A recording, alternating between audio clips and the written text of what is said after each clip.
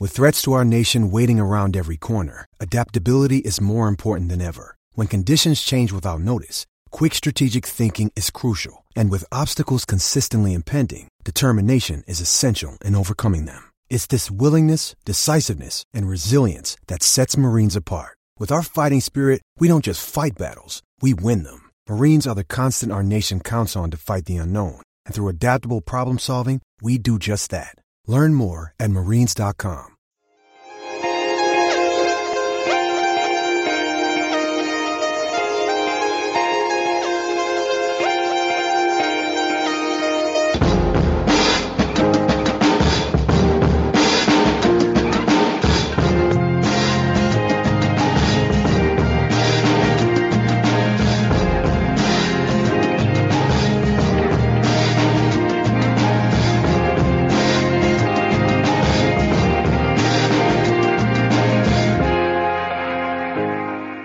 And welcome to AI Extra. I am your host, Guy Drinkle, and in today's show we will be going through our personal Liverpool matchday squads. We'll be doing the 11, we'll be doing the substitute bench as well, but I'm going to introduce my guests before we start with the, I imagine we're going to start with the goalkeeper unless someone's really got off the boil with the team.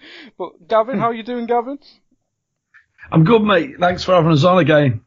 Oh, it was good. Good debut last time we were on. And also joining us is John O'Sullivan. He hasn't done his introductory thing with me before, but he has been on. He was probably on before I was actually on AI. Actually, how are you doing, John? Never better. Thanks for having me on. Good stuff. Good stuff. And we actually have a debutant, so I'm going to allow him to introduce himself, give his Twitter out, give his story of becoming a Liverpool fan as well. Jay Sutherland, how are you doing, Jay? I'm good. Thank you for having me on the show. Yeah, so Jay Sutherland on Twitter as well. Nice and simple. Really looking forward to doing the show today. Been massive Liverpool fan all my life. Started basically because my brothers were Liverpool fans basically, and as I grew up, I just copied what they supported, as you do when you're a kid, really. I didn't have much choice. I don't think I could have supported anyone else. So, and it all culminated in, just a couple of months ago, going to watch Liverpool in the Champions League final in that match in Kiev that ended in disappointment. But, massive Liverpool fan. Yeah. I meant to meet it with Gags then, but, it never happened because there's so much going on. It was absolutely mental at that final. So much going on. But yeah, so really excited about being involved with this and looking forward to today. Good stuff, good stuff. So, we'll kick off with the team picking. So Jay, I'll stick with you. We're going to have to pick a formation individually, and then we'll kind of come together towards the end. So, what formation are you going to pick for your individual team? Well, it's a bit of an obvious one, to be honest with you. Yeah, I don't think there are going to be any particular surprises, especially when we're playing normal teams, so to speak. You know, your average match week in, week out. I would probably go for your 4-3-3. I might change it a little bit against the weaker teams, or the so-called weaker teams anyway, because we always struggle to break them down. So should I go through my team? Do you want to just start with your goal? Well, we're all going to pick Alisson, aren't we? That's the weird thing. What? I was going to choose Karius. Oh, God. That's a joke. I think I can kick you off. That was a quick debut. Yeah. Do you want to start with your right back then? Yeah, sure. Well, providing Trent's up to speed, I would love to carry on with TAA. I think he's done a great job at the back end of last season. I think it would be unwise to put him on the subs bench again. I'd probably pip him in there over Klein at the moment. For the start of the season, though, who do you favour out the backup ones? Because I imagine Trent won't be ready for the start. Well, I was wondering that, but he's back in training, wasn't he, today? So he might be, but if not, then I would go for Klein. Yeah.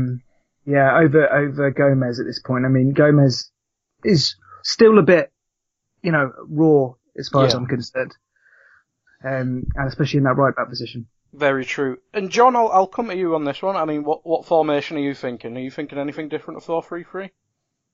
No, I think predominantly I play 4-3-3, but as was mentioned there, against certain teams I might kind of switch the shape a bit, maybe to a variant of 4-4-2. We were speaking before we came on about the last game of the season against Brighton, where we played there were so many different theories on what the actual shape was between 4-2-3-1, 4-2-2-2, or 4-4-2, but basically a 4-4-2 in my mind is a way of kind of getting our best attacking players all on the pitch at the same time.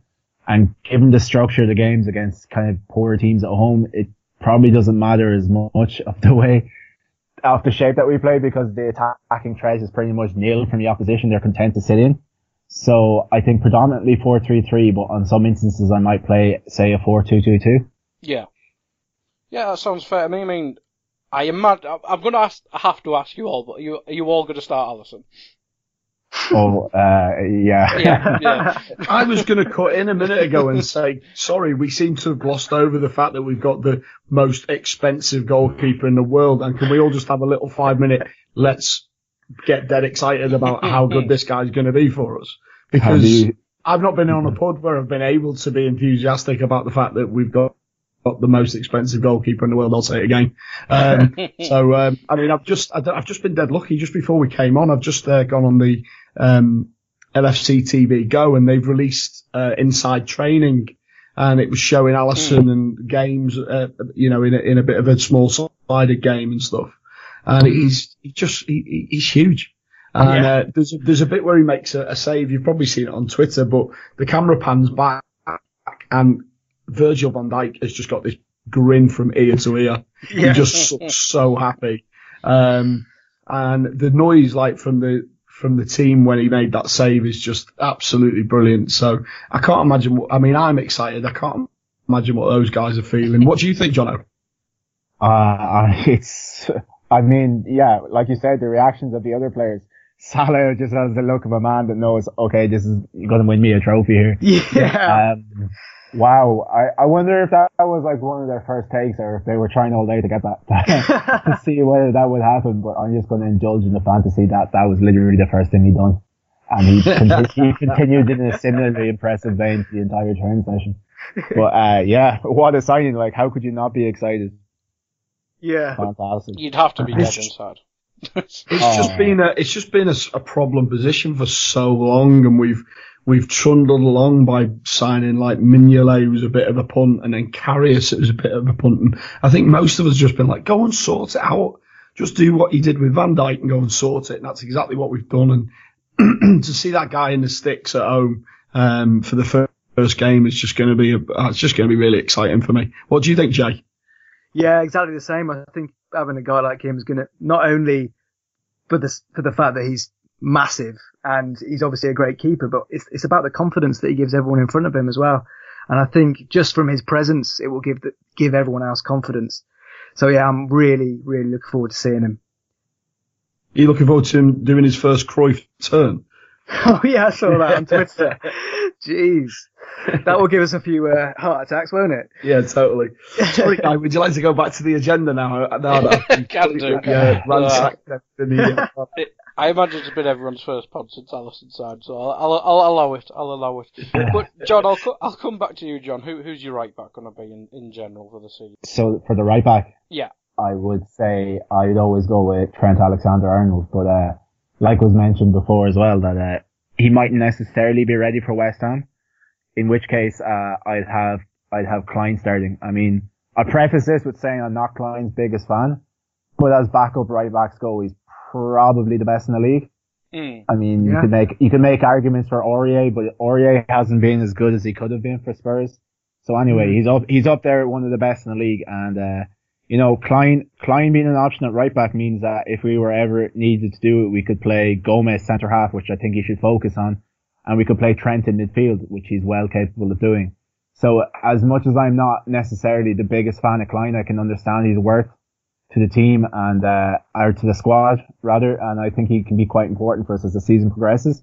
So, long term, it's going to be Trent Alexander-Arnold, when he's ready after the World Cup. But, I think if going off reports that he won't be ready for West Ham, I play Klein, but overall it would be Trent. Gavin, anyone different for you? I mean, do you have like a Borna for Camacho or something like that? Oh, mate. Well, thanks very much for leaving me third again, by the way. You did that on the first podcast, so there's not an awful lot I can say because I just agree with what the other two lads have said. Maybe we could have a little chat about Camacho because I think he's shocked everyone, hasn't he? He's looked. I mean, no one would have called that before pre-season starts, and he's just looked. He's looked the part. He really has. He doesn't look overawed. I know we've played some poorer teams, but even when we've stepped up against the other teams, he's looked good. Of course, I think Trent's the number one. Whether he'll play against West Ham, I don't know, but I'm fairly certain he's pretty fit. And he's been at the World Cup and he's trained every day, but he hasn't played that much. So, I mean, I don't have any problem with Klein. I think Klein is your solid 7 out of 10 every week. When he was playing for us before his injury, he was 7 out of 10, 7 out of 10. Isn't as good as Klein going forward, but he's perhaps a bit more solid going back. So where you lose one way, you gain the other way. So I wouldn't have a problem with Klein starting in the first game. But I mean, we're just pretty strong there, and I think that's a fantastic thing to have. Because in past years we've had Krankamp and those sort of guys. Yeah, I've just got a shiver up and down my spine thinking about that. So it's just fantastic to be in the position we're in, and Camacho just strengthens it again. I mean, do you guys think that he's going to go out on loan, or do you think we'll keep hold of him? It's hard to know. Sorry, go ahead. I was just going to say, I mean, he's not even really a right back, is he? No. Not really. So, I mean, it's a difficult one because he's got even more sort of competition on the wings. But I reckon he'll probably play for the under-23s. That's my expectation of it for this season. But I don't know, obviously. What were you going to say, John? Yeah, I was going to say something similar. I mean, if you were to loan him, would you loan him as a winger or would you loan him as a right back with the long-term aim of developing in there? So he's only 18, I think. So I don't know if he'll go out on loan yet, but he might play, like you said, a season in the under-23s. I think the interesting thing is we want tactical flexibility, don't we? And if we play 3 at the back with wing backs, then we've got Trent and Camacho who can do that job. I don't fancy Klein as much as a wing back as I do as a right back in a 4. Would you agree, Guy? Yeah, absolutely. I mean, that's last season for Steven Gerrard. He pretty much played 90% of the time at right wing back. So he does seem to quite suit that. But you are, Ollie's right. He is a winger, and I think he was a number 10 at first, but I think everyone eventually turns into a winger from that position, don't they?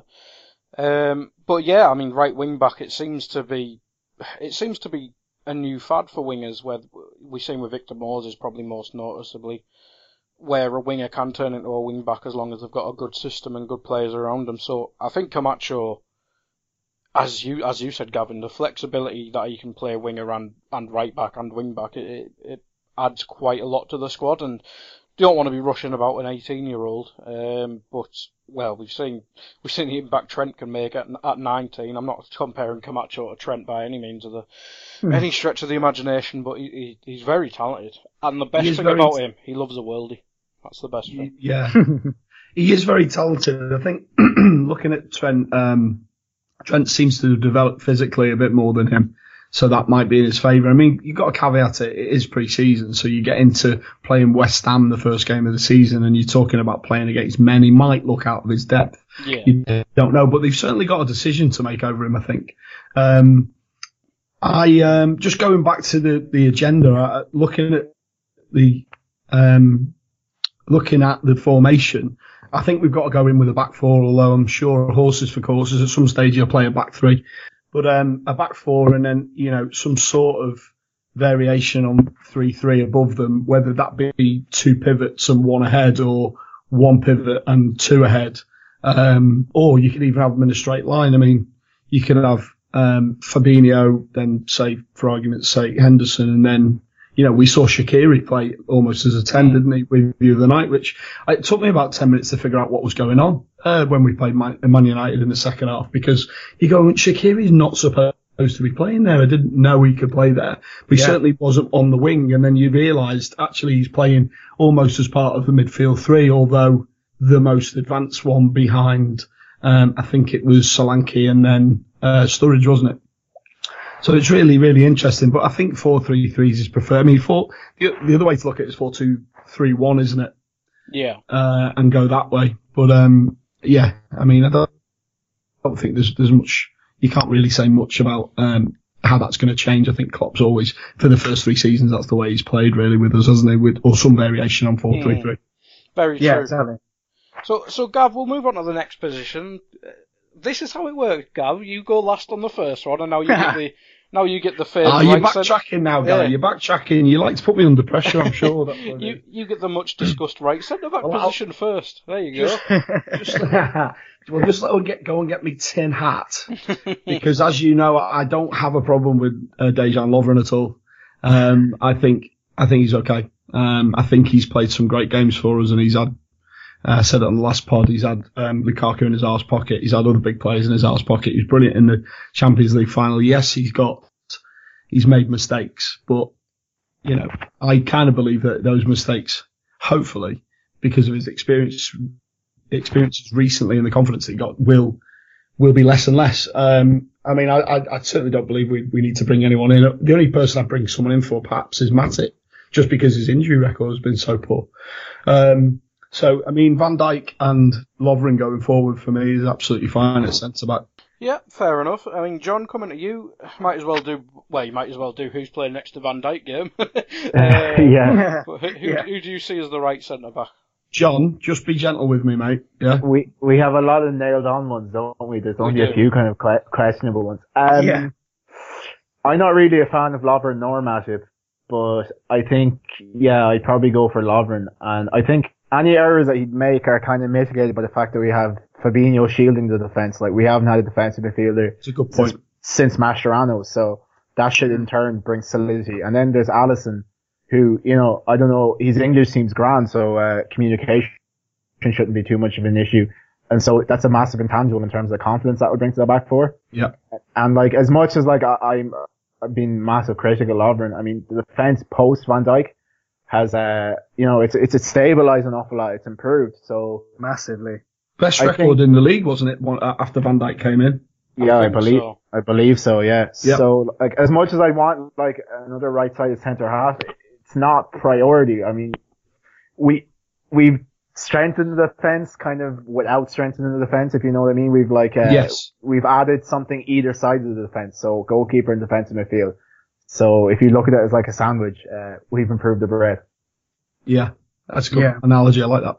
So, I think I'd go with Lovren. I think he's Klopp's first choice, but like, it's hard to know because Matip is always injured. So I think even if Matip was like a much superior player, which I don't think he is, they're kind of two cheeks of the same arse. Neither of them are great at reading the game.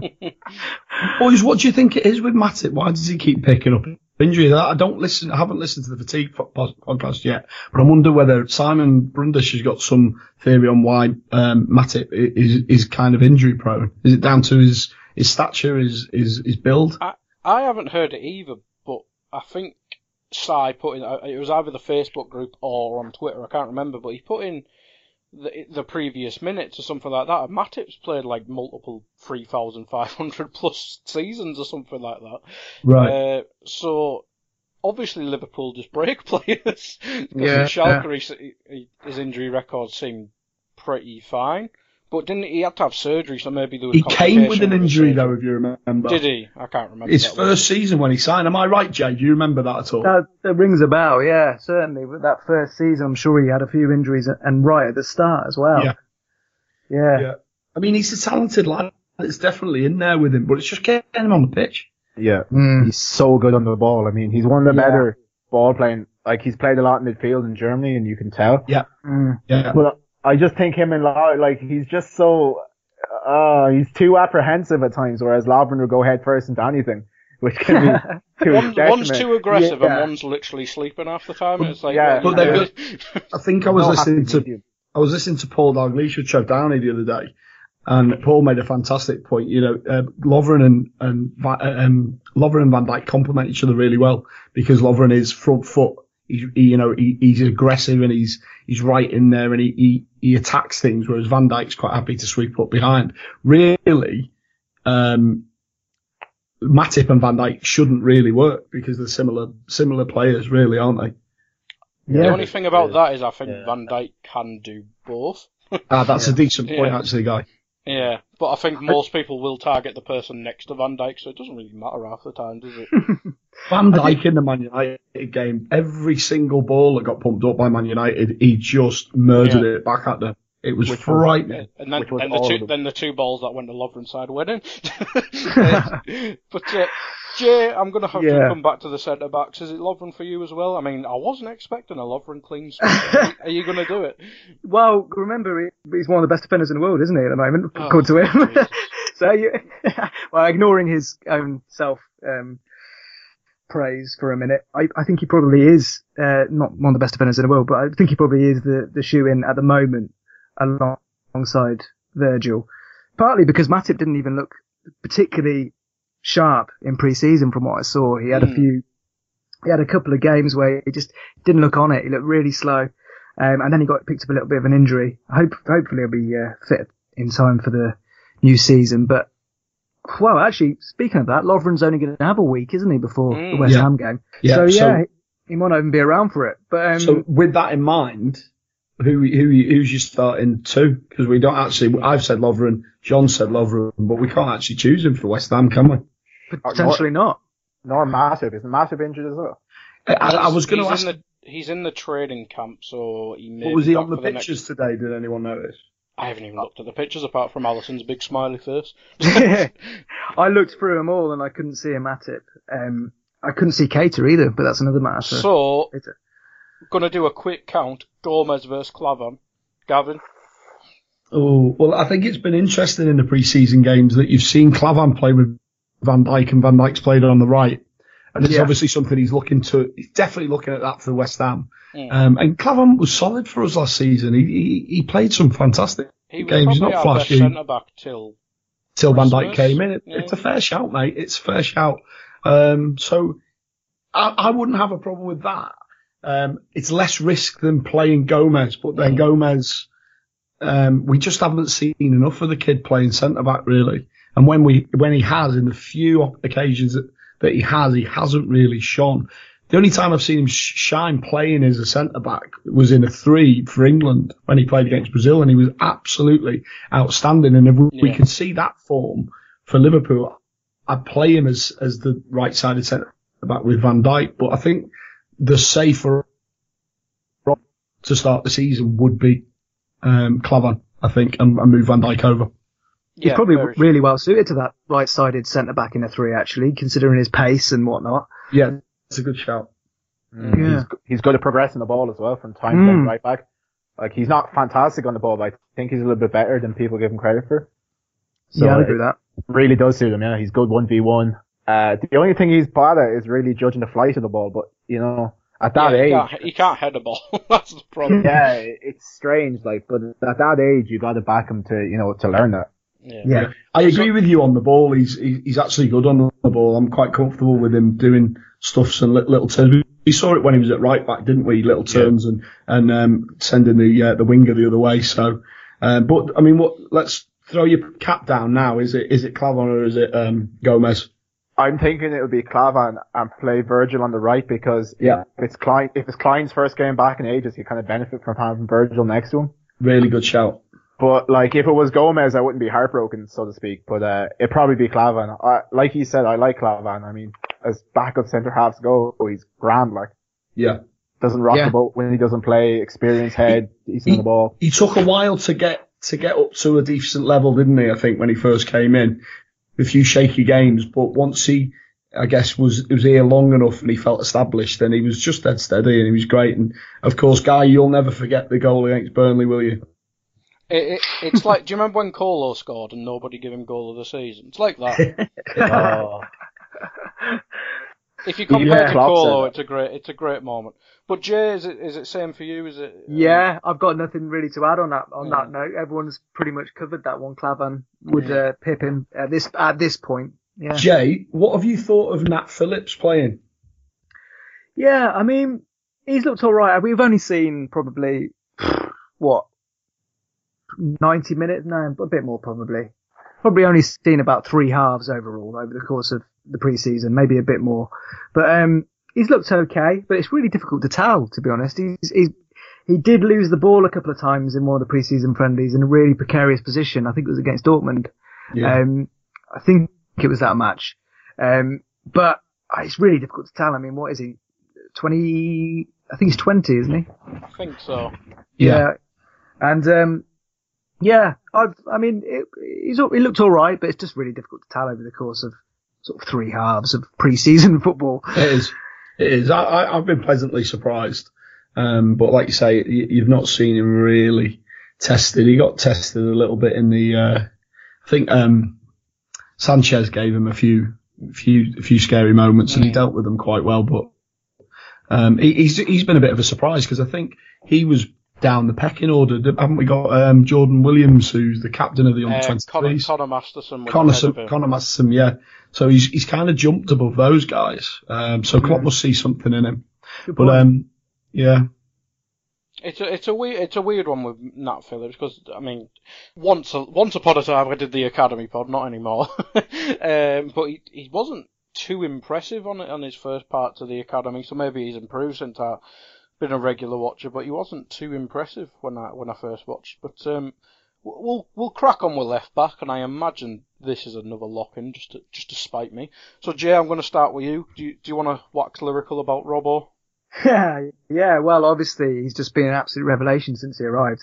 I'm not going to choose Moreno above Robertson, so that's for sure. So, yeah, Robertson's just gone from strength to strength all season, I think, hasn't he? So, it ended the season pretty much in a position where you just felt like nobody could usurp him from that left-back position because he was just absolutely brilliant, one of the best left-backs in the league. So, really good going forward, improved defensively. He's pretty quick, well, very quick actually. He's got a good cross on him. I just wouldn't have anyone else in that left back position at the moment. I think he's a real good player with a lot of potential. And only like 4 years ago, he was, I can't remember where he was, but he was at some non-league. South. Yeah. Something like that. He sent that tweet, didn't he, saying, I need some money, I need a job. Yeah, it's unbelievable that, isn't it? Yeah. But yeah, so he's my man. Yeah. Is it a lock-in for you, for the both of you as well? Oh yeah, for sure. I mean, he wasn't in the team until Moreno got injured. What was that? November, December? It was a Champions League game. Yeah. So we hammered the Russian team. But after that, he was definitely the best left back in the league. I mean, there wasn't great competition. I mean, Marcus Alonso? Yeah, not great. Ashley Young, similar boat. Mendy was injured, so I think overall he's probably the best left back in the league last season. So, yeah. People pick Alonso because he scores goals, even though he's pretty shit. That's about it. He's a pure stat padder. I never really overly impressed him. Yeah. So absolutely I would say for me. Probably the best left back in the league last season, and it's good to have competition there. Like we were mentioning at right back, we have a lot of options. We have options at left back too. So we've actually got an embarrassment of riches for once in the squad. But we went from a decade of having just having a good right back, and now we've got 3 good right backs and 2 good left backs. Yeah, and even Clavan can play left back and Klein can play left back. Oh God, what a day that was! I think it's interesting with Robbo. I mean, I agree with everything that you've said, and he was fantastic last season. But you automatically assume he's going to be as good again, don't you? Yeah. And it's a big season for him. It's like that difficult second album, isn't it, for him? And if he comes through the season, then he's completely on his way. But I don't see any reason why he wouldn't. I'm going to change it slightly if you don't mind. And I can't believe there's been no speculation about Ryan Sessegnon with any club at all this season. I know they've stayed up, but he was that good for England and for Fulham last season that you would have thought someone would have took a punt on him.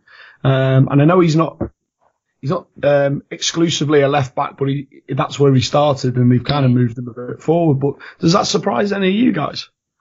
I think he's very conscious of playing. So, if he had moved to us, for example, I don't think he'd get into the team, despite the obvious talent. I mean, he'd be competing with Salah/Mane or Robertson. Yeah. And I think Fulham, in fairness, have showed a lot of ambition with their signings and coming up. So, I think it's probably the best move for him. But I think at such a time he becomes available, everyone and their mother is going to be trying to sign him. You kind of think the silence is because that he's basically let it know through his agent that he doesn't want to move, so no one's even bothered. Yeah, apparently he's a Liverpool fan, and so is his agent. So no way. I do like to hear that. I think it cost 40 million plus at the very least. I do. Yeah, that's what I was thinking. Without a shadow of a doubt, I used to think that we gave him Ojo on loan, that it might kind of grease the wheels for a deal. But nothing seems to happen. But no harm. We'll get to have a better look at him next season. We'll see him on TV more often. He'll be exposed. So he should probably be in the England squad soon enough, like given some of the players have called up in recent times. Yeah, of course, yeah. Haven't lit the world on fire. So very interesting player, and I look forward to seeing him next season. But I think it's probably a wise move for him. Yeah, of right course. Now.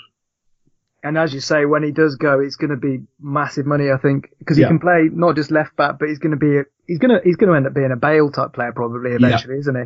Yeah. So, yeah, class player. Cool. All right, so it's time to move on to the midfield. So I'm going to ask you all this question: is everyone picking Keita and Fabinho? Yeah. Yeah. Okay. Right. Yeah. So I'm just going to ask you who your third man in midfield is. So Gavin, I'm going to start with you. No, Guy, I'm going to throw a spanner in the works. Oh God. I love it. I love a bit of controversy. He loves a spanner. Yeah, totally. Devil's advocate and all that. Yeah. It wouldn't surprise me if he didn't pick. I'm saying I would pick him, but it wouldn't surprise me if Klopp didn't pick him for the first game of the season and picked Milner instead.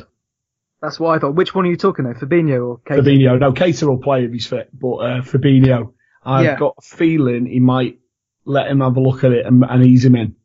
I do think that as well. Do you agree, Jay? Yeah. Yeah, because he's even made a comment about how he's settling in a little bit slower than. Yeah, I heard Keita. that as well. Yeah. He comes a bit too deep at times, and he says he comes between the centre backs more often than he would like, and things like that. And when I saw Fabinho, he looked brilliant, and he looks like the first proper DM we've had for years. So he's going to do a brilliant job there. But I do think he'll take longer to be eased in than Keita will anyway. But who knows? And also, we haven't really got a choice of Henderson playing in a DM role necessarily on the first game of the season, so he probably will start. But yeah, I just wonder whether he might go with people who are used to the league and all that, more of those. Like certainly Milner anyway. I mean, Milner's going to be super fit. It certainly wouldn't be a stretch for me for him to start Milner, Keita, and then we'll come on to the next person in a minute, won't we? Because that'll be a heated discussion. What do you think, John? I think we might pick Wijnaldum for the third man in this game. It would have been Ox if he was fit, I think. But for me, Wijnaldum, I'm not sure Henderson can play in the box-to-box anymore. Maybe if I got it wrong, but I always thought the idea of moving him to 6 was to kind of manage his injury, because he has that chronic heel injury. Like, he's never going to get rid of that. He's only just managing it. So I don't know if he'll ever be that third midfielder, because that used to be his role and he was really good at it. I mean, his best season at the club was 2015. It was a shit season for us overall, but he was actually quite good in that season individually. So I think he's kind of just a 6 now, so it'll be between him and Fabinho. Or unless, maybe in a big game where they want to be very solid, they'd move Fabinho up one and have him like man-mark an opposition player as such. We've seen Mourinho do that quite a lot with Herrera. Famously kept Hazard quiet for an entire game. Yeah. So I like remember that game. Yeah, the bigger squad gives us like a scope for, to do things like that.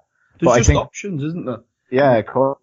There's just options, like you can play 2 and a 1 or 1 and a 2, couldn't you? Yeah. So, it's great. And you could see Henderson and Fabinho playing in there. We need to particularly keep it deep. I'm not saying that every game, but it might be like the one-off game where you see that.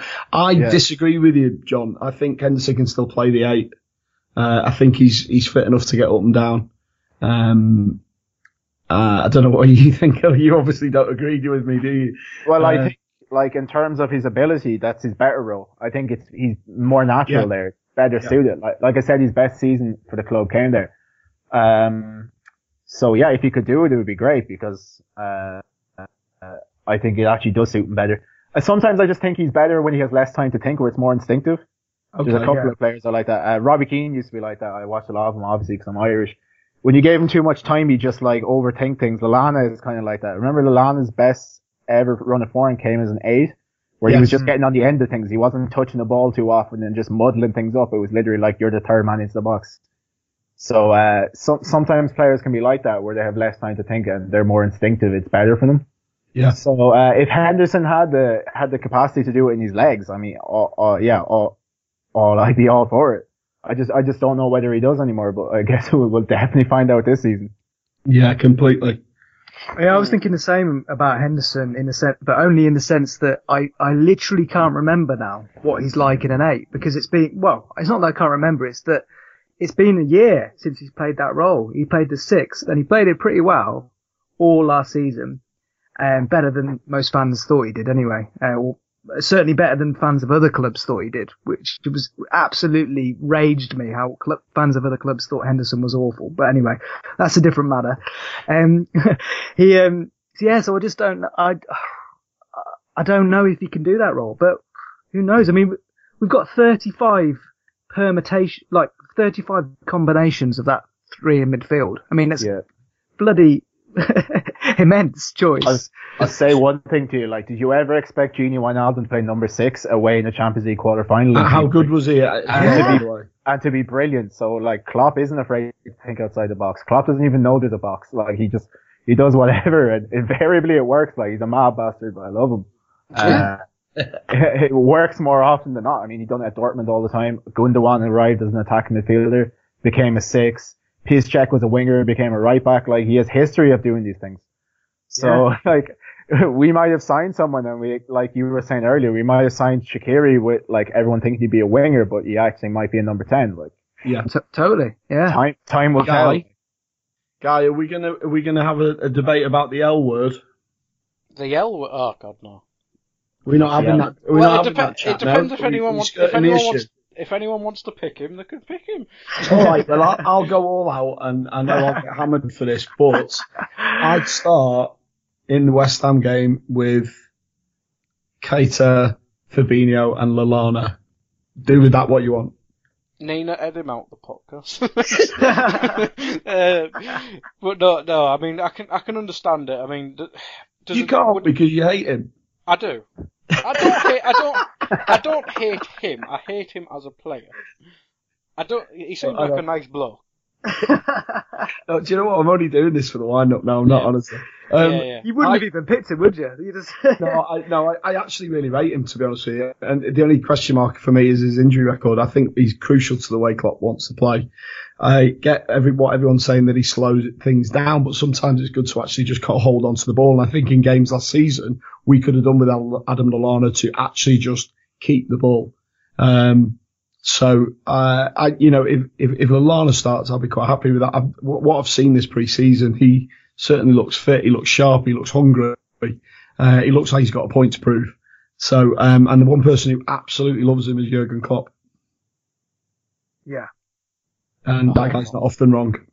I hope not. But, right, we're going to have to get back to the structure. So, Gavin, this is probably the most horses for courses position. Yes. In the squad, so it's kind of a difficult one. But let's word it this way: who do you think will play the most minutes out of the remaining centre mids that aren't Keita and Fabinho? All season? Yeah, let's word it like that. I mean, unless like something. Henderson will play most games, I think. He's the captain of the team. Klopp trusts him completely. It's off the back of a really good World Cup. He's like a coach on the pitch for him, so I think Henderson will probably play the most, if not most of the minutes if he's fit. John, I heard you mention Gini in there. Is he your third man? Yeah, because, like, maybe Klopp is a massive fan of Lallana, but, like, his injury record doesn't really lend to him playing that often. But he's not injured at the moment.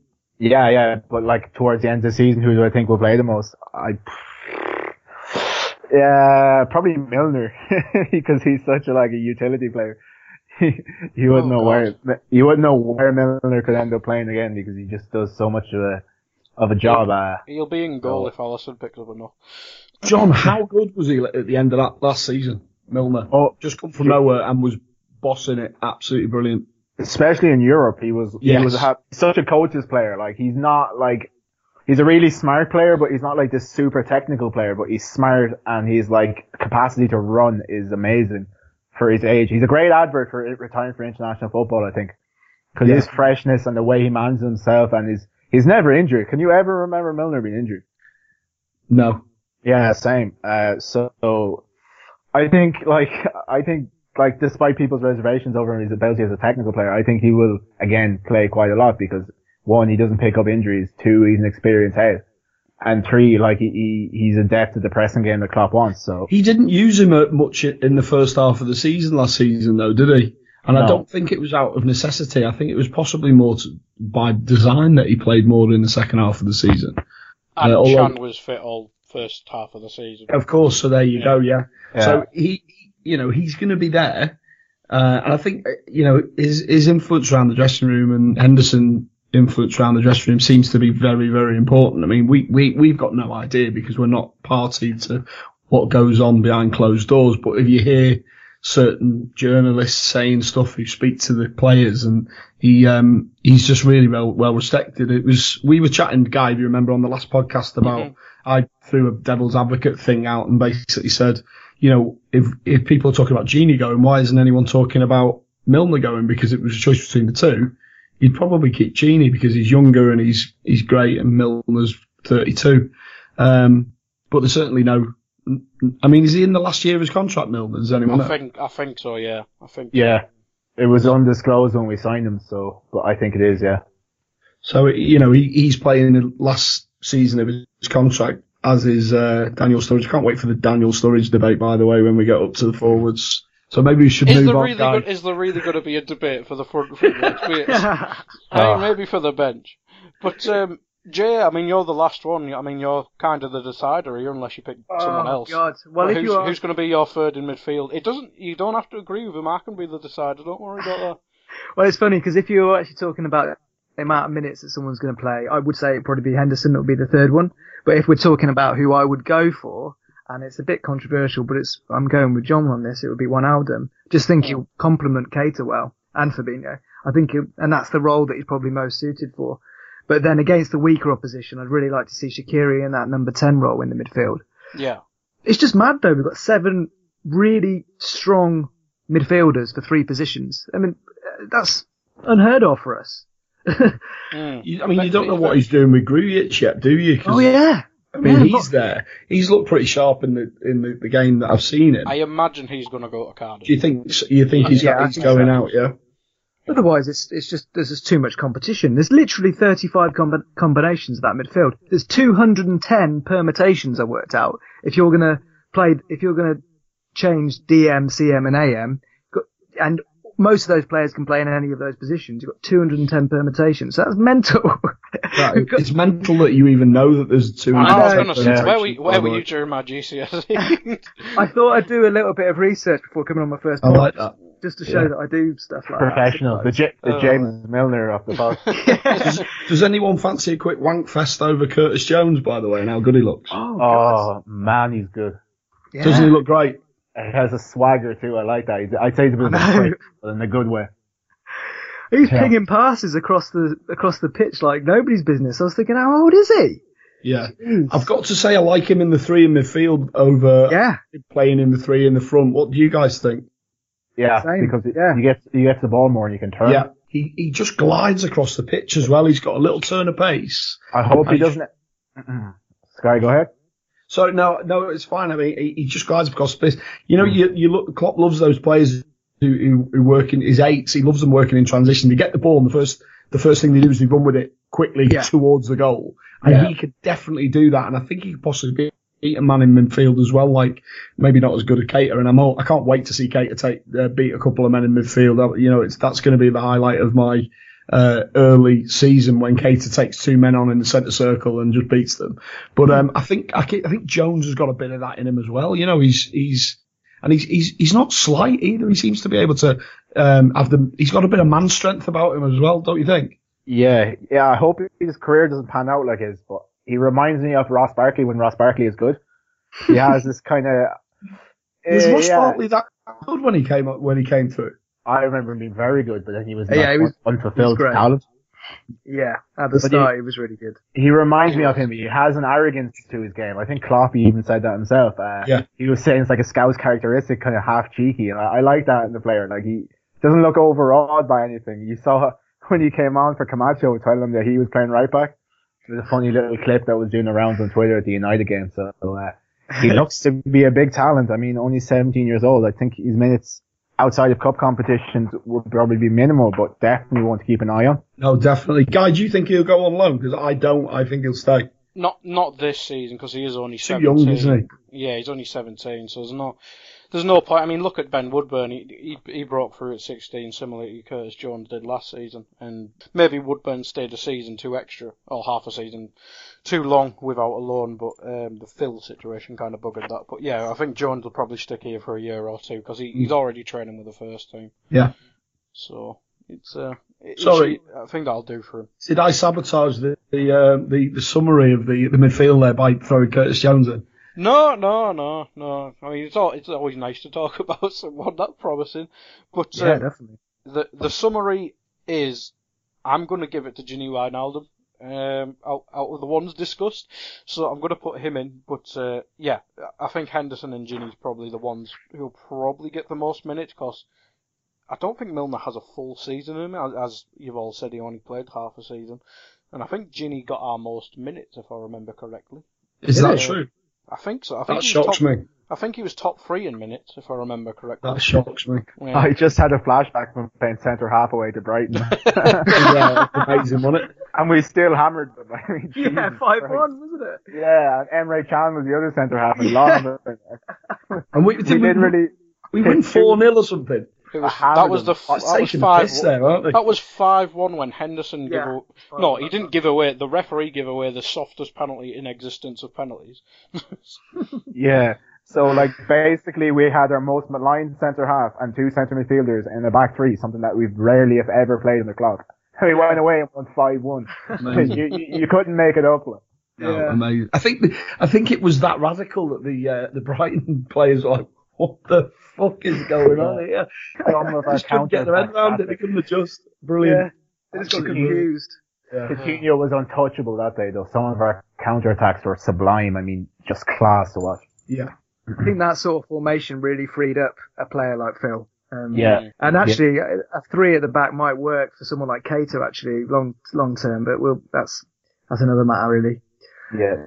That's fanciful stuff, that. 3 at the back. But it is time for the front 3, so I'm going to assume all these are just picking the 3 lads, and then we can kind of discuss Shaqiri and Sturridge's rotation options. Yeah. Right. So Jay, I mean, let's start with you, Jay, and let's start with Sturridge, because I mean Shaqiri's position's quite set. He's probably going to rotate with the 2 wide men. But do you think Sturridge? Do you think he has in his body to play this? Let's say 2,000 minutes in rotation. But do you think his his evolution this pre-season, where he seems to drop deep quite a bit, like Bobby? Do you think that's just a very promising sign? And well, you're not going to get a much better backup striker than Danny Sturridge, are you? Well, this is the thing. I mean, I feel like I've got a bit of deja vu because we get it every pre-season where we see Sturridge looking sharp, and then he'll maybe play a couple of games. We think Sturridge is back, and then he gets injured again for the majority of the season. I mean, he barely played the back end of last season in particular. He played twice for West Brom when he was on loan. I mean, if he can stay fit, which is, I know, the massive caveat, then we all know that Sturridge is just a class player. He's a great player and he's looked really, really good in pre-season, which is promising, but we always knew that. But he's looking really sharp too, and I don't want to jinx it because I love him. I do really like Sturridge. I just think he's a really great player, and I think he would really suit our style against the weaker teams in particular when we need to break them down. Less so against the better teams who we definitely need Bobby playing, and we need 3 strong midfielders. But against the weaker teams, you know, Sturridge can drop deeper, and Salah and Mane, maybe even Shaqiri, if he plays in the 10, can all run beyond that back 4, and Sturridge can drop a little bit deeper and then burst in. You know, we've got a real good option there if he stays fit. Mm. John, what are your thoughts on Sturridge? I am a massive fan of Sturridge, but like, there's a huge caveat and asterisk beside that in the fact that he can't stay fit. But, you know, against my better judgment, I was kind of thinking of players who, you know, have suddenly just gotten over their injury woes, and 2 names that come up were Thiago Motta and Robin van Persie. I remember Van Persie being extremely injury prone until just one summer. There was a lot of talk of him doing those horse placenta treatment, but then one summer he was just phenomenal for Arsenal, and went to United the following year, phenomenal again, basically won the title by himself. Yeah. Thiago Motta played twice for Barcelona in like 3 years, contract expired, went to Atletico Madrid, was injured a lot there, then went to Serie A and basically played solidly for years, moved to PSG, with no real like qualms at all. So, I mean, I think it's an option worth keeping because we're not going to get good money for Sturridge. Like, no, we're going to get derisory loan offers. So he's on, I think, 125 grand a week. It's not that much of a risk for the club just to keep him, just in case, because we all know he's class. I think he's one of the most talented English players still playing. Yeah. So absolutely. If you have him who knows the club, who's a good influence, the players like him, and his quality is undoubted, and especially since now we seem to have like tailor-made a role for him. If he plays a number 10, say in a 4-2-3-1 off Firmino does a running of 5 men. Like Sturridge isn't going to necessarily have him to be running himself into the ground and maybe, aggravating injuries that he might have had already. So I think we can get a happy balance of him in the team if he can stay fit. And it's definitely a risk worth taking because if it doesn't work, okay, he's gone next summer, his contract expires. You might be a couple of million poorer, but what's that to a massive club like Liverpool? Yeah. And Gav, coming to you, I mean, beyond Daniel Sturridge, we've got these options of Danny Ings, Origi, Solanke, and I'm going to throw in Ryan Brewster, who's injured for, I don't know, I've heard December noted, I've heard September noted, I'm just going to say he's injured. But I imagine Brewster's going to stay because that was kind of one of the big issues around his contract thing. But who out of the other options would you keep as backup to the backup, shall we say? Do I not get a chance to like gush over Daniel Sturridge like the other lads? I mean, you can. But Jay, don't you think that's a bit unfair, Jay? I'm going to keep it out of it. I'm new. Out of order. Actually, from what you just said there, John, someone else, you mentioned the two players that you mentioned and you spot on. Someone else, Falcao. The Falcao that we saw at Chelsea and Man United was appalling, but apparently he's had like a massive renaissance and he's been amazing at Monaco. Is that right? Yeah, he fired them to the title when they won it 2 seasons ago. There you go. So, yeah. Writing Sturridge off, do that at your peril. The thing is with Sturridge is that he's come back, and this season, I think he's looked better this season than he ever has in pre-season, right? His feet look really, really quick. And that's one of his main, strengths. I think the other thing is you've got to talk about his outlook on the way he sees himself at the moment. And his rhetoric is completely different to what we've ever heard before.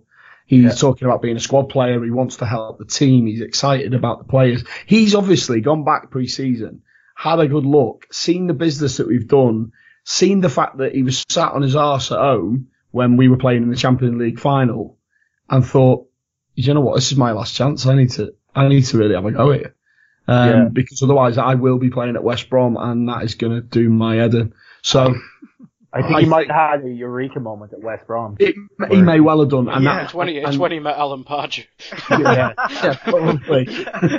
Alan Pardew was trying to sell him at as soon as he met him, he just went, oh, for fuck's sake. Alan Pardew's selling him the dream. But it's fantastic to see, and we're all a bit romantic. We'd love him to just have this little last flurry in our team because we all know how good he is. But yeah, the way he's playing, tactically the way he's playing looks different as well. Seems to be wanting to help people, and it's just ticking all boxes for me. It's win-win. So if he, we now know he's staying, which is brilliant. Someone that we were all talking about, we need a backup for Firmino. We hadn't even considered Sturridge at the beginning of pre-season, and now we're all talking, well, hang on a minute, we've got this world-class striker who's 28, who's now our backup to Firmino. Talk about strengthening the squad. So I just think that's really, really exciting. Going on to the other players, sorry, to get back to your agenda, Guy, and thanks for asking me a question, which I didn't want to answer. Solanke, there's a big question mark over Solanke, because I look at him and I break down what he's got, and there's a good footballer in there. You can see it. He's got good feet. Sometimes he falls over them, but he has got good feet. I can honestly think it's only a mentality thing. I said it on the last podcast. Once he realises he's good enough to play at that level, I think you're going to see the best out of him. I don't know whether we can get that out of him by him being a substitute in our squad. Personally, See, it's difficult, isn't it, as well? Because I've already said goodbye to Origi. I think Origi's gone. So if you let Solanke go out on loan, which is probably for the best for that kid, and Sturridge does do what Sturridge has done in the past, which is pick up knocks, and then he's coming back, and then he's not fit enough. You're gonna be short again. So I personally, from a selfish point of view, I keep Solanke around. Do you think there's a shout to move Salah into the middle and then use Shaqiri a bit more? Or do you think it's still a bit short? There certainly is, Guy. Definitely. You could, if something happened to Firmino and Sturridge was injured, Salah would play up front, no doubt about that at all. And you've got Shaqiri, so there's options there. Ryan Brewster is a very talented young lad, and I think he's so well respected by the people who know him at the club and by Klopp. Klopp was desperate for him to stay. So he must have something. You see it when he's played for England. He scored 8 goals in 6 games in the under-17 World Cup. So, that's the biggest stage he could possibly be on at that time. So it's exciting with him. What I can't get my head around, and I was watching an interview with him the other day, he's got an ankle injury. I've never known an ankle injury to keep someone out for a year. What's actually gone on? Is it a bad break? Is it? I think it was a bad break. Yeah. So it's a break and then ligaments, because he's actually up and about walking. So he was talking in his interview when he signed that he's going to be out for another 6 months, Christmas. See, he's like a hell of a lot of time, that, doesn't it? Does that seem like that to you, Jay? Yeah, I was just thinking that, when you said when it was an ankle injury and he's been out all that time already and he's still got another 6 months. That is strange. I don't think that's normal for an ankle injury, but... It might have been similar to Locks, though, because I think I'm not sure if it was the Echo, but apparently it was 4 months, wasn't it, at the first? True, yeah. And then it came out that it's actually a year, isn't it? So it might have, instead of giving the optimistic view, maybe just went, he's buggered. Instead of giving us hope. It's kind of unlucky for him, because if he's back at Christmas, that means he probably won't be match sharp until March. Exactly. Say, by which time we could have been either out of the League Cup or the FA Cup. So you're thinking, where are his minutes going to come? Yeah. So maybe if he can slowly build up and then really explode next pre-season. But from all what I've heard from people who watch him a lot, he's meant to be phenomenal at underage level. Yeah. Whether that translates or not to first team level, it remains to be seen, but I really like his attitude in confronting the racism that he encountered. He was for a 17-year-old, he was very impressive about how he spoke up about that, and brave. And the fact that he considered getting out of the comfort zone and moving to Germany, out of his comfort zone into a new league to get first team football is indicative of, the confidence he has in himself and maybe the good perspective he has in his own career. I believe maybe his uncles in his family are ex-pros, so he seems to be well advised. So I think there's a very good head in his shoulders. So hopefully he can take what made him stood out at underage level to senior level. Yeah, he's definitely a strong character at such young age, and the club recognise that 1,000,000%, don't they? And they kind of look for that sort of character in young footballers. I sometimes think that young footballers with character will actually go further with young footballers with just talent and no character and no work ethic. Do you understand what I mean? Yeah. Look at Harry Kane. Exactly. Nobody anticipated this. Frank Lampard was the same. I think Frank Lampard was noticed as being one of the most hardest working footballers going. A lot of people early on at West Ham thought he'd never make anything of himself. And obviously you've seen what happened in his career. So you're definitely right. And it's a rare and rare commodity in the modern day, unfortunately. Definitely. And when you look at Trent as well, I mean, his maturity levels are through the roof.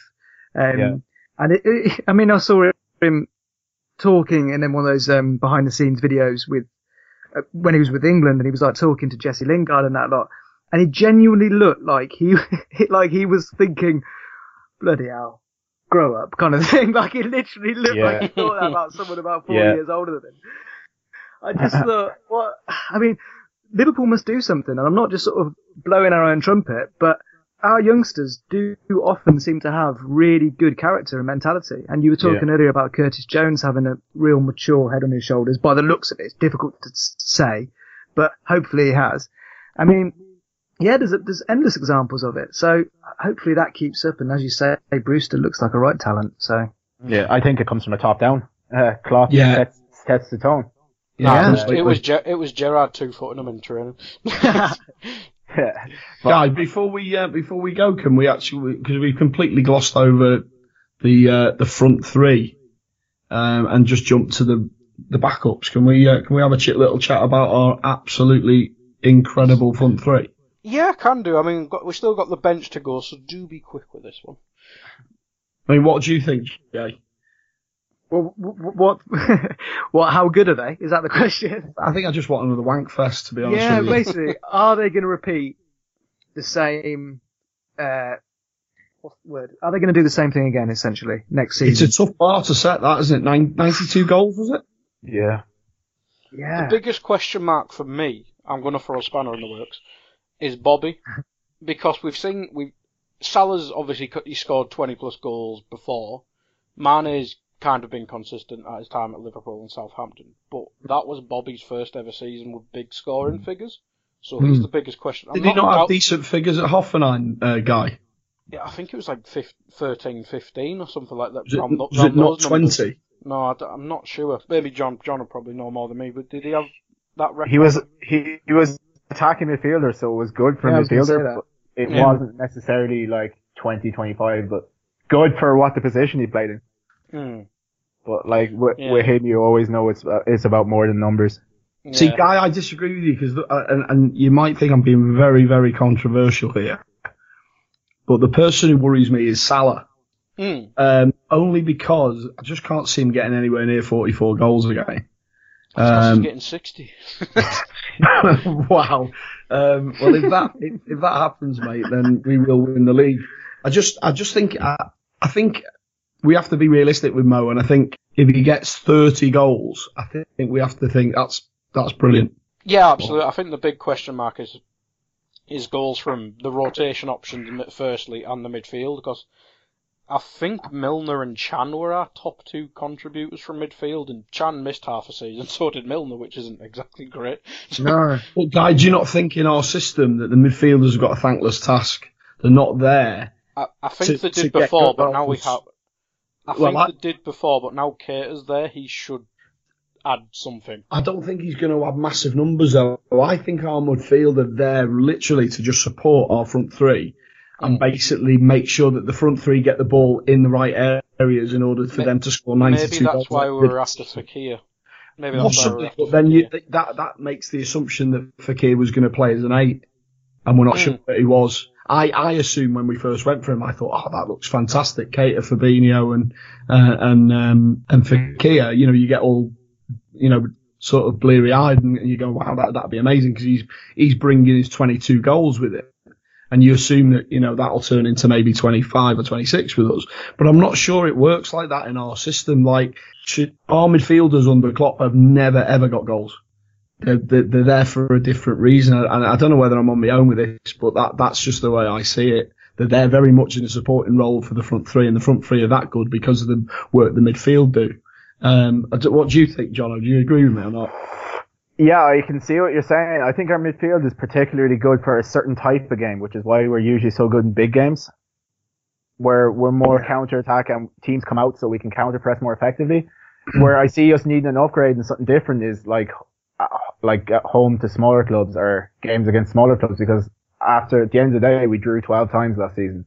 So if we're looking to go from 4th to 1st, we got to think of a way to turn more of those draws into wins against opposition that Park Buses. That's a fair point. That is a fair point. So you need goals from elsewhere, is what you're saying. Yeah, or even just creativity. Like, that's where I saw Fekir fitting in. He'd be the guy that would tread the through ball, that would break down a Park Bus, and then once we get the first goal, the game is totally different.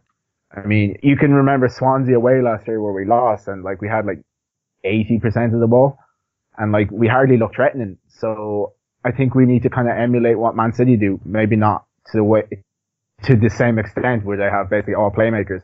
But, try and get someone of that ilk in there. And I think that's why we wanted Fekir. And it's interesting that we haven't moved on to an alternative, which makes me think maybe we'll do a Van Dijk and sign him at a later time. It is interesting that he's done that. Isn't it a massive shame that Alex Oxlade-Chamberlain is injured for the whole season? Because Oxlade-Chamberlain with Fabinho and Keita looks like a dream. Keita and Oxlade-Chamberlain just in transition, just getting the ball and going bang, straight through.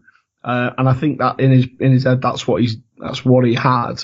but unfortunately Ox has got this injury. And genuinely, I mean, unfortunately, I haven't had a chance to listen to the podcast where they were talking about him. Simon Brundish was talking about him, but that seems like a very, very severe injury. And if he comes back anything like, he will have done well. Really? That sounds pretty serious. Jay, it's like three parts of his knee. It's 3 parts of his knee have gone, I think. Yes. It sounds horrible. Right, Jono? Yeah. Yeah, apparently so. And, he's pretty much buggered. Yeah, his explosiveness is probably his best attribute. So. Yes. Oh, God. I hate saying it because I love him. I think he was absolutely brilliant for us. He took a little bit of time to warm up, but when he got going, he was class. Brilliant against City twice. A number of games he was very good, but the standouts are obviously the 2 City games where he was excellent. And he was improving technically because he was very raw when he came here. But I remember our first goal away to Man City, he played a lovely outside of the foot pass. Oh, that was never mentioned. None of the commentators got onto that, and I was going, you've got to give the lad praise for that ball. Yeah, it was great vision and the execution with the outside of his foot. I'm so glad you just mentioned that because I was going nuts at the time about it. Because everybody saw him as this, like, he played wing back in his last season at Arsenal, or a winger. Everyone was just like, he's just straightforward. He's going to push the ball ahead of himself and run straight. Yeah. But he's much more than that. I mean, his physical attributes are obviously his best things and we shouldn't discount them. But he's a much more refined footballer than he gets given credit for. Yeah. And Klopp was really unearthing that, and it's just shit luck for everybody involved. I feel so bad for him. Yeah. Yeah. Must be absolutely devastating. Yeah. But going home to that girlfriend is, it's okay. Lads, I am aware of the time. We are a bit over an hour now, so I'm gonna have to push to do the summary of the team, and I'm gonna lay the bench down, and then you can kind of ask who's missing and stuff like that. So, in goal, Alisson, Trent, Lovren, Van Dijk, Robbo, Keita, Fabinho, Ginny, Salah, Bobby, Mane. That's the summary of the first team, and I've put down on the bench here Karius, Matip, Moreno, Henderson, Milner, Shaqiri and Sturridge on the bench, and maybe Klein for Moreno, and then maybe Lallana for probably Milner out of them two, but it does look quite a strong team. It does look like a strong bench, that, doesn't it? And of course, after that, who you got after that is Solanke and Curtis Jones, people like that who aren't even getting on the bench. Yeah, so it's a spare midfielder as well there. So, whoever doesn't make it between Lallana and Milner, you've got another one that isn't even making the bench. It's mental. Yeah. Add Klavan and Gomez. It's good though. It's what we. Yeah. Klavan and Gomez as well. So it looks great, doesn't it? For the first time, guys, you've got to be made up going into the season and thinking, finally we've got some depth and we've got the quality certainly, and this quality goes beyond 11. That's the thing. It looks good. You've got the beauty of that bench is you can now bring on 2 players to either you can bring on 2 players to chase a win, so like Shaqiri and Sturridge, or 1 player to shore things up and go to a double pivot in defensive midfield, like say Henderson's not started, he could come on and join Fabinho, or, there's so much variation and we can shore up wins or we can chase wins. So yeah. Really and exciting. it's a scope for rotation. I mean, we rotated a lot around November, December of last year. But it's just very simple logic I have. The more you rotate, the more your players are fresher for other games, so they can do what they do best and press and harangue and run a lot more than they would have if they had played more often. So it's just all about keeping everyone fresh, and hopefully come the end of the season we can hit our peak form. So it just gives us more room for manoeuvre. Absolutely. But I think that has been a very good discussion. I mean, there was pretty much most of it was set apart from centre mid and right centre back. Let's be honest. Yeah. But it was a good discussion, and we did like to wax lyrical about Sturridge and whatnot on the front three. But I hope you've all enjoyed that podcast. Thanks for listening, everybody. Thanks for joining me, you guys. I'm not sure what the next AI Extra podcast will be, but it'll probably end up being me hosting it. But thanks for listening. Goodbye.